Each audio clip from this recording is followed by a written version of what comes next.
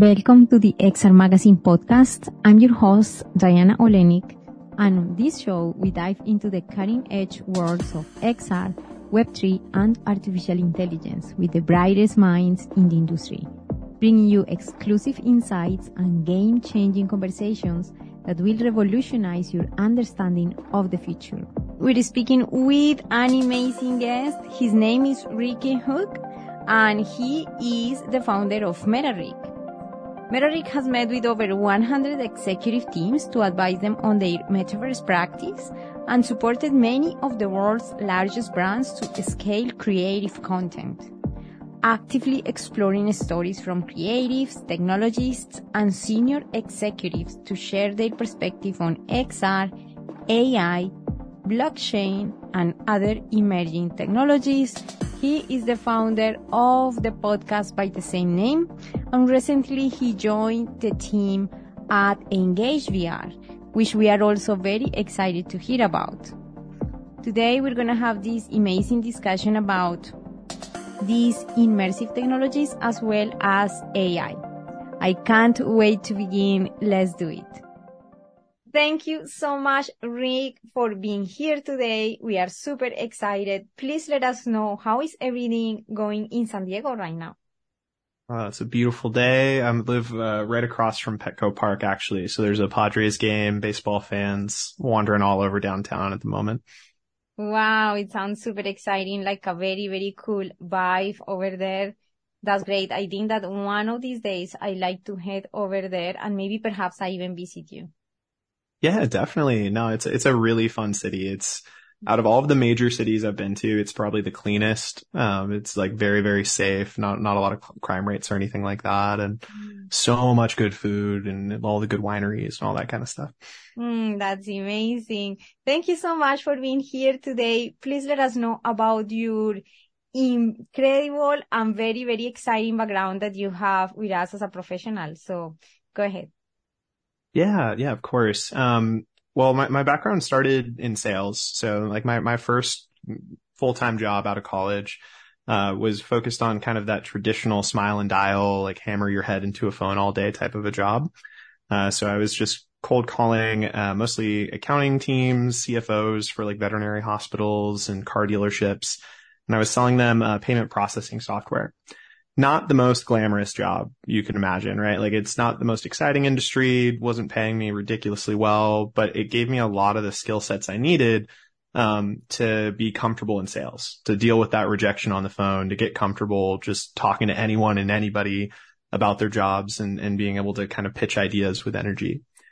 And then I got really, really lucky to come across a startup in Santa Barbara called Snapwire, and I joined them as their first sales hire.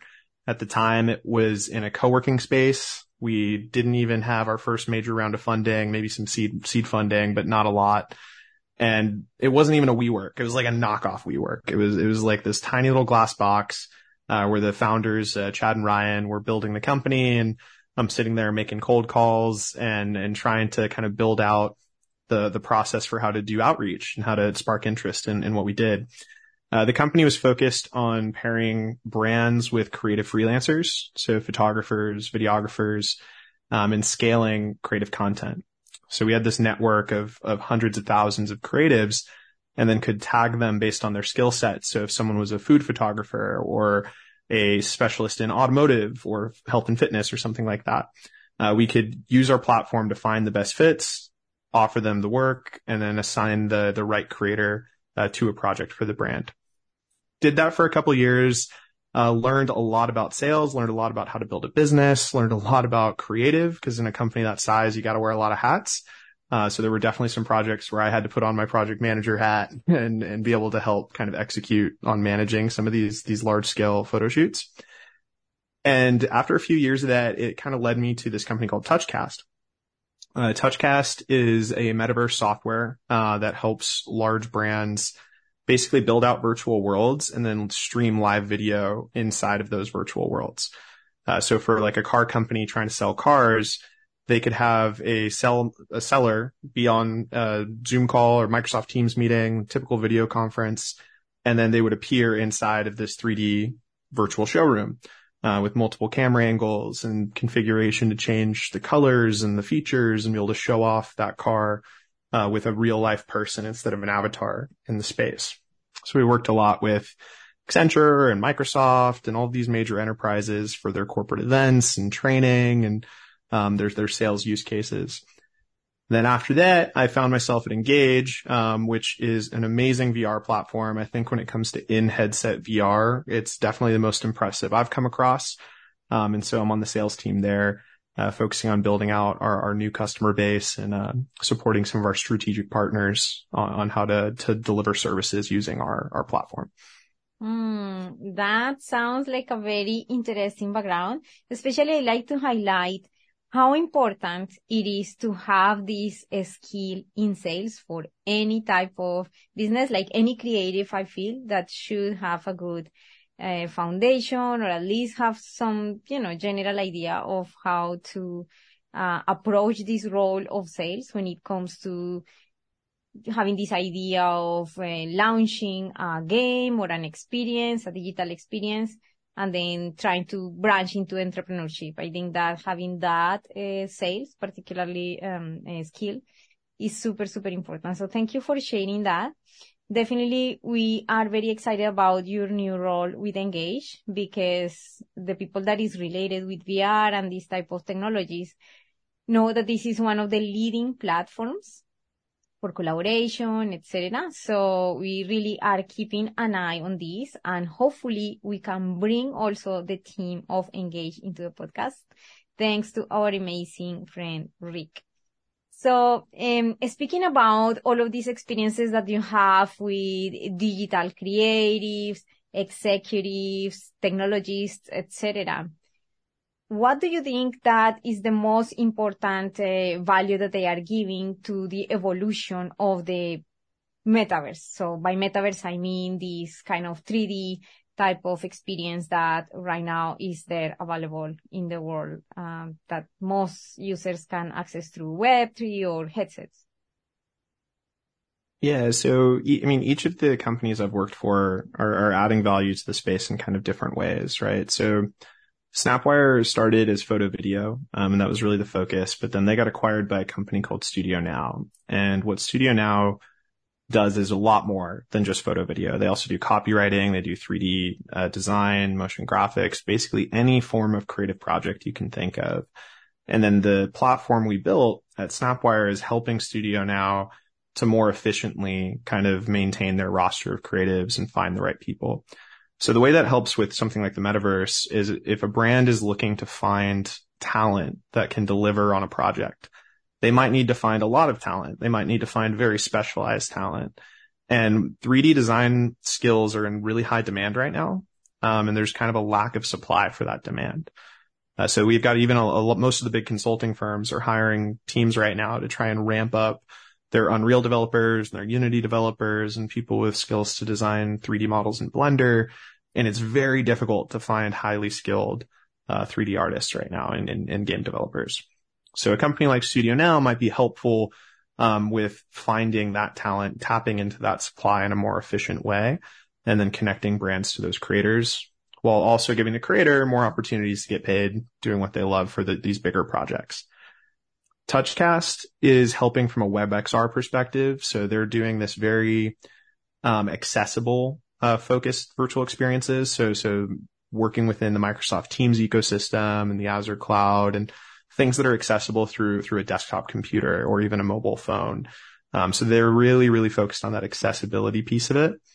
Versus Engage is more focused on that in-headset experience. We still have an application for desktop and for mobile, but with some of these training use cases, with some of these kind of remote work use cases where you're trying to connect people, make them feel like they're in the same room, make them feel like there's a sense of culture, a sense of excitement while they're onboarding and learning new things.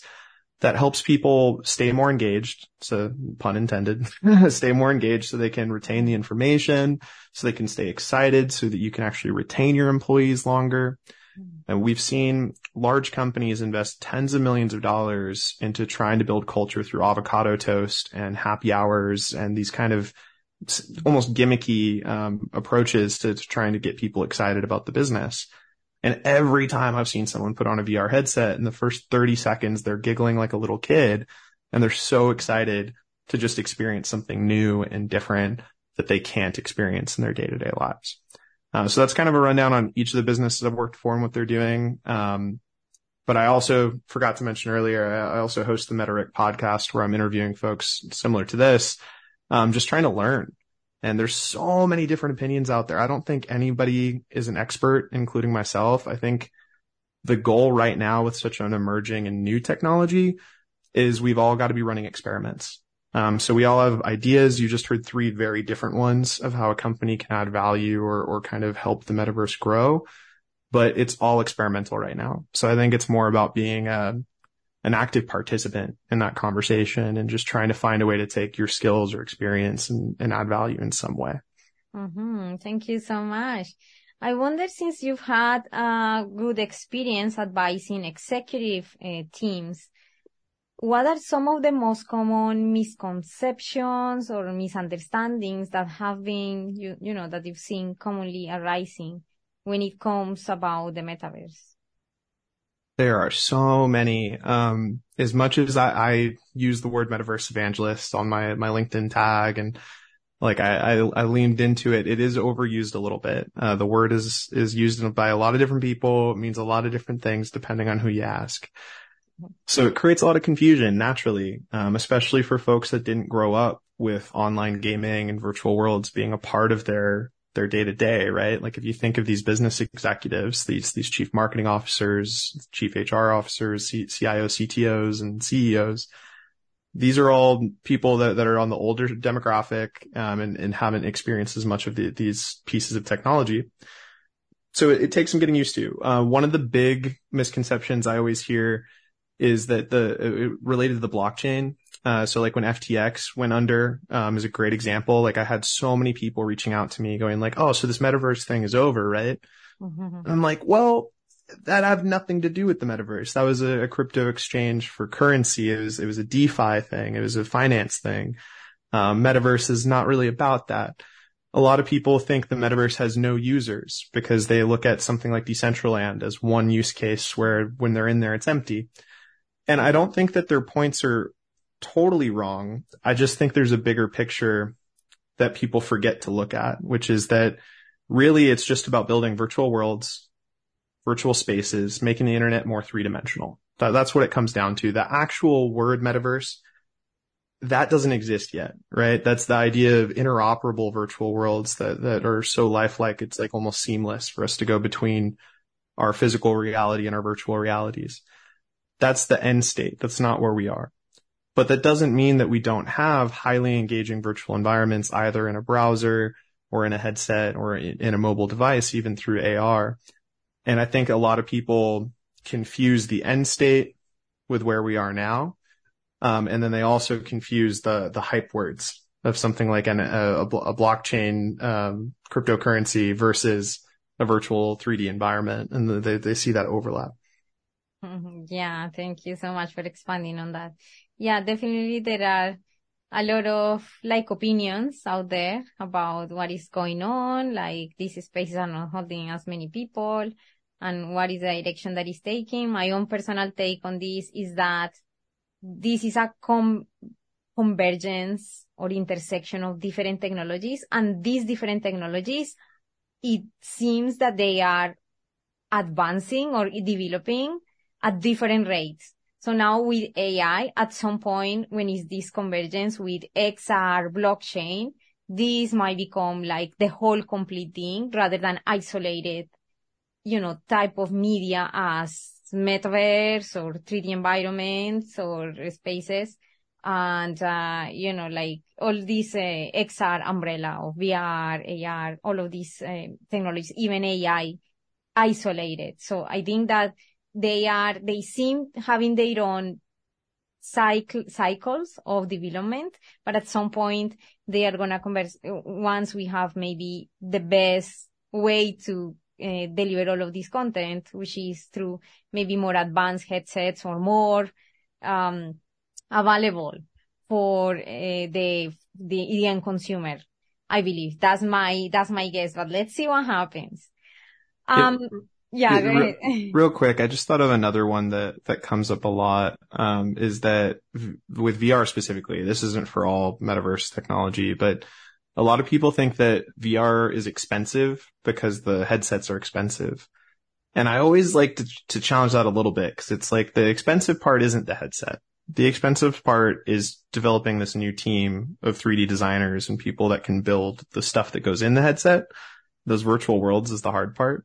The hardware is actually not that expensive. Like a MetaQuest 2, $500. It's the same as a gaming console that you're going to buy your kid for like a Switch or a PS5 or something like that, right? So that's the other misconception that comes to mind is just it's really not as expensive as people think it is to get started or to try it out. Mm-hmm.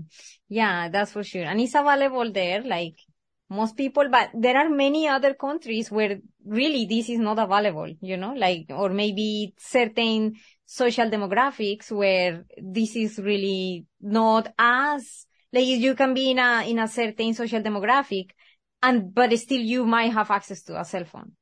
But for some reason, like one of the first grade level cell phone for normal communication, but still not have the accessibility to this type of, other technology. I know for a fact, because I come from a third world country and I know that there are many, many people, even the last time we were discussing in the other episode with you, how even language is a barrier as well for these type of technologies.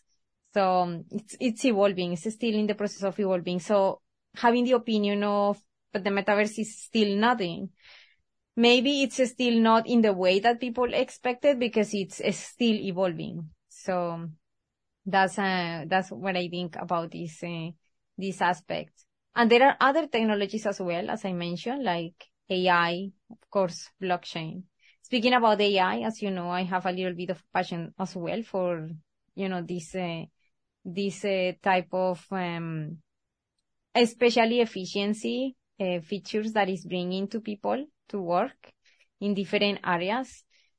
So how do you see that AI and emerging technologies could transform the user experience within the metaverse? Do you see that is there any impact there? What could be the differences if you foresee any or benefits? Yeah, AI is game changing for everything. That's another thing I hear a lot of people saying that like AI is replacing the metaverse. The metaverse is dead because AI is the new technology. And I'm like, it's not competitive. It's really not. AI is going to impact everything. AI is going to be a huge building block for the metaverse, a huge piece of what makes it work. Absolutely. Mm-hmm. I think that it's going to be useful in a lot of ways. I think one way is it's going to help us build things.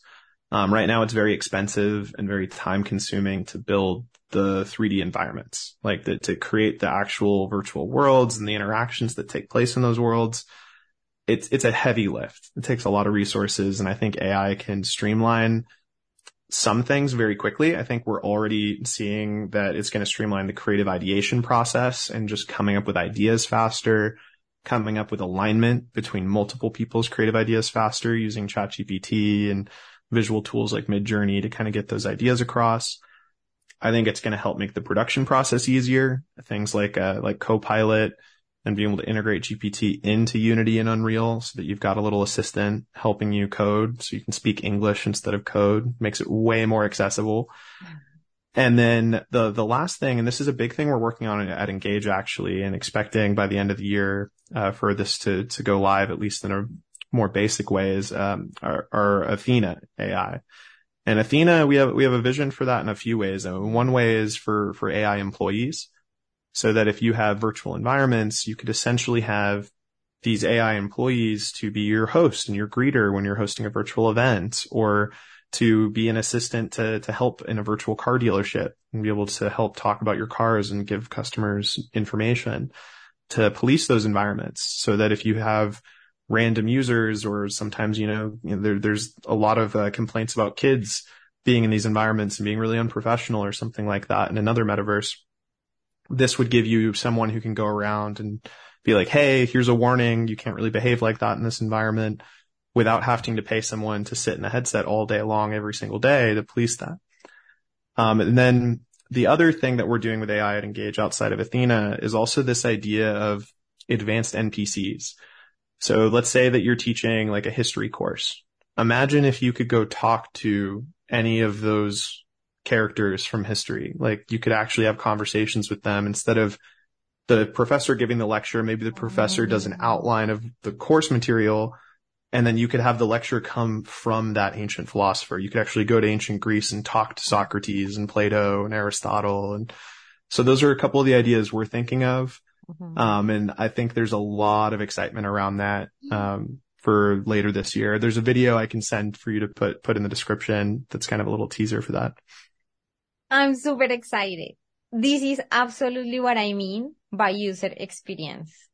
This is the next evolution. And actually, the normal flow that I always felt would be for UX and UIs even, because in the traditional, or actually in this transition between 2D to 3D, usually designers would be trying to get all the 2Ds as much as possible in the 3D environment. And I always said, I think something else have to happen. It might be AI, where we speak and there is not this need of screens, buttons, like the 2D that was designed for 3D, for 2D. Why do we bring all of these flat screens again to 3D where this has to evolve? But I knew, AI. And this is exactly what you're saying. And what's crazy is like our early versions of it and the demo version of Athena is already doing some of this. So I think that when it comes to scaling more advanced 3D worlds, a lot of that work will still be done in Unity or in Unreal, with AI supporting those tools. But with Athena and Engage, again, not publicly available yet, but it's already doing things like creating custom skyboxes, that wrap around the VR environment, by finding an asset for you out of our IFX library and generating it and putting it there. So you don't have to scroll through page after page. You can just say, hey, Athena, I would like a bicycle. I would like a table, a chair. And she can create that for you by pulling it from your library of IFX. So it's this idea of an AI assistant to help you with creative direction and production, and with policing environments and kind of helping you with day-to-day tasks. That vision's coming real. And it's going to come up, not next month, not next week, but it's going to come, I think, a lot sooner than a lot of folks are expecting.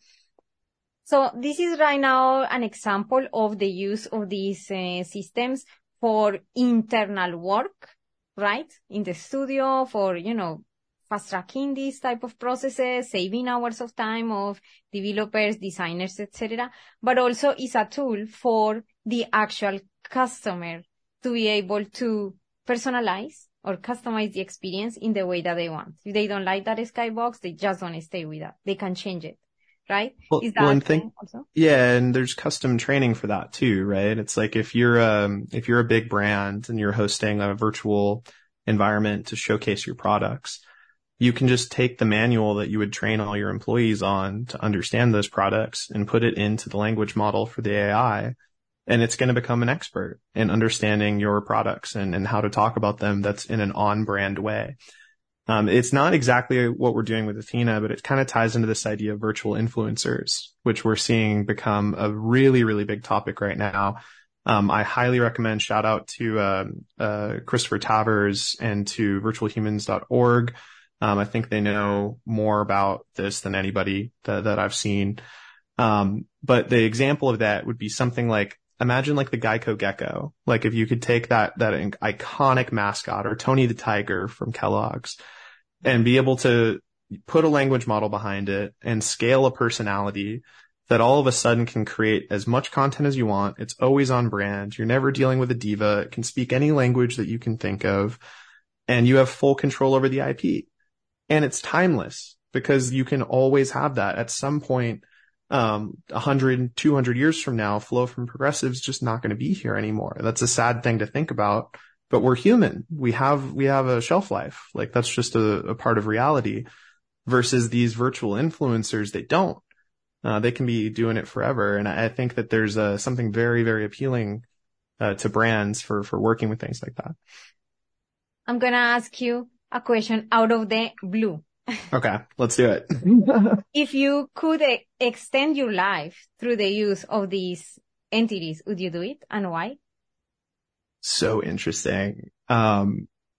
It's crazy because before thinking about all this being real, a big value of mine is I always thought the idea of death is part of what gives life value. Like the fact that we have a timestamp. That's getting super deep and philosophical now, but like, It's okay. I've always felt that way. I've always thought that it's like, oh, the fact that we only have so much time, live each day as if it's your last, like really value this time we have to grow and learn and be as active in life as we can be.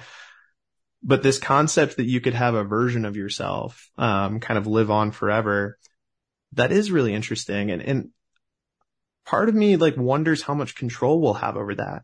Like there's this one thing called, I think it's called the infinite conversation. I forget the two characters, but there's like a German philosopher and somebody else. I forget. They're two like famous philosophers. And someone took their work and created an AI of each of them. And it just talks back and forth 24/7, all day, every single day. And it's never not talking. They didn't really have a say in that, right? Like they didn't have a say about their IP living forever, like their memory living on. Mm-hmm. We have biographies we write about historical figures and stuff. And so I think we've always done some form of trying to keep these characters alive. Like we still talk about Socrates. We still act him out in comedy sketches. We still throw him in historical movies. Now we'll just get a more accurate version of him by using a language model and using AI. So that I'm kind of riffing on the spot here, but the more I think about it, it just feels like we're optimizing something we already do on keeping track of history in a more effective way than just scribbling things in a notebook. Mm-hmm. Yeah, that's so interesting. And as you mentioned, it's philosophical. I think that at this point I want to take back that question to all the listeners and reflect on this to see, what type of interesting things you can come up with, like coming from yourself about using these systems. I think that I'm very a little futuristic, and I think a lot about these things in terms of humanity and how this is gonna at some point, shape the whole world as we see it right now, and what is real, what is not real, and how this extension of humanity with artificial intelligence is gonna be mixed together. That's kind of like in a super interesting landscape to explore. So what do you believe is the potential impact on the metaverse on traditional industry sectors? Which sectors stand to gain or lose the most, in your opinion? So I think that anything that has a physical kind of visual product will benefit the most the fastest.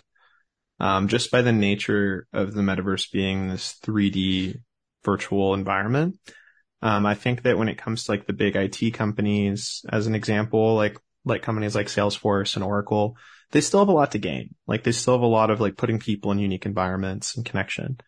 But when you think of something like a car brand or like an industrial company like a tractor, there are these very big physical visual things that if you create a digital twin of that product or a 3D copy of it, it stands out. You can do a lot with it. You can get it in front of a customer and get them excited to manipulate it and change its colors and make it their own.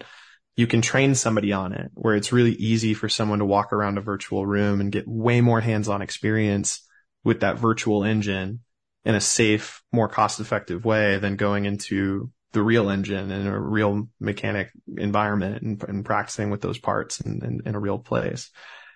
So I think that when it comes to those physical products, that's where I'd see the biggest benefit. But at Engage, what we're finding is something that surprised me. Soft skills are actually really, really commonly trained in VR. So like putting someone that would normally be role playing in like a round table environment or in like a classroom or an office, if you can put them in the actual space that they would need to do that activity, it completely changes the training exercise. So like a school in Canada got a $500,000 grant to help immigrants come into Canada and learn social norms. And so it would be things like going to a grocery store or going to a bank. And this might hit home for you, actually, having come from a completely different country to Canada, funny enough. I kind of realized that halfway through. But they basically are experimenting with like helping these immigrants understand social norms for the country by putting them in those environments, in those scenarios, and making it feel more real. So those are kind of the two ways that I'm seeing it kind of take off. The one way is with physical visual things, and how do we just put those in front of people in a new way? And then the second is the soft skills, and how do we make those soft skills feel like more authentic scenarios? Yeah, those are great examples. Thank you so much for enlightening us into, what's your view between, the traditional industries and what could be the potential benefits of that. So at this point, I like to highlight these great examples as well that you showed, particularly with Engage. I want to emphasize this again because we could see just as like the surface, I guess, of what is coming with not only at this point Engage. I guess other platforms will be working on this, but particularly from Engage taking the lead and creating these experiences. And we can see, like, if you're a designer, developer, or just kind of like branching or getting to know about the industry, we could see where this is going and the type of experiences that we need to be creating, because the more this becomes sophisticated, the more aspiring developers or designers or professionals into this industry as well, or trying to apply these type of technologies, need to also be at the top of what is going on and how these different type of technologies are merging now into one, and the experiences that are intending to offer to the end customer. So that's exciting, not only from the point of view of the company, in this particular example, Engage, but also from the point of view of the customer. This is super exciting to get to use, and see all of these things and how they are coming together. So, is there any question that you feel that I should have asked you, but that I didn't? It's all good if you feel that you'd like to emphasize something specifically, Rick. I don't know. No, I feel like it's been a very fun conversation. We've touched on a lot of kind of different things, from AI to the metaverse and virtual world building. I share in your excitement for it. I know this is the second conversation we've been able to have together about this stuff. And I think that this industry, more than any industry I've worked in, there's like this sense of togetherness that I really appreciate, where everybody kind of has a mindset, like, what's that saying? Rising tides raise all ships. I'm totally butchering it. But it's like the idea that, like, we all want the pie to get bigger, right? Like, we all want, if someone else wins a $3 million contract, we're not seeing that as, oh, woe is me. We're seeing that as, oh, that's someone else spending $3 million on this type of technology. That's someone else educating another brand to learn about it and enter the space. And I've never felt that before. Like, I've felt bits of it working in tech and working in creative, and like there's always a little bit of it. But with the metaverse, I feel like every other week I'm meeting 3 more people that all know half the people I've already met, and they all have that same level of excitement and kind of joy for what we get to build together. And I don't know, there's something special about that. Yeah, thank you so much for those final words. It's definitely a great opportunity for us to continue to grow together and to learn together. And that actually transitions into my invitation to follow Rick's accounts. I believe you have a presence on as the podcast, right, about the metaverse, and also in all your social media accounts. Please let us know where people can reach out to you. Yeah, definitely. So LinkedIn is my core place. That's where I post most of my content. So LinkedIn's great. That's just Ricky Houck. I wish I had a better way to say the last name, Houck though. That's how you spell that. And then on YouTube or Apple Podcasts, Spotify, most platforms, you can find Meta Rick, where we talk about the metaverse, AI, the blockchain, and all sorts of emerging technologies. And then if you want to check out engagevr.io, is also a great resource if you want to learn more about the VR platform. That sounds super exciting. And please let us know about all the news and things that Engage is coming up with, and also about your podcast, so we can be exchanging together and learning together. Thank you so much, Rink, for being here today. Yeah, thank you so much. Thanks so much. And if you like this episode, please consider subscribing and also sharing it. Thanks, and see you next time. Bye for now.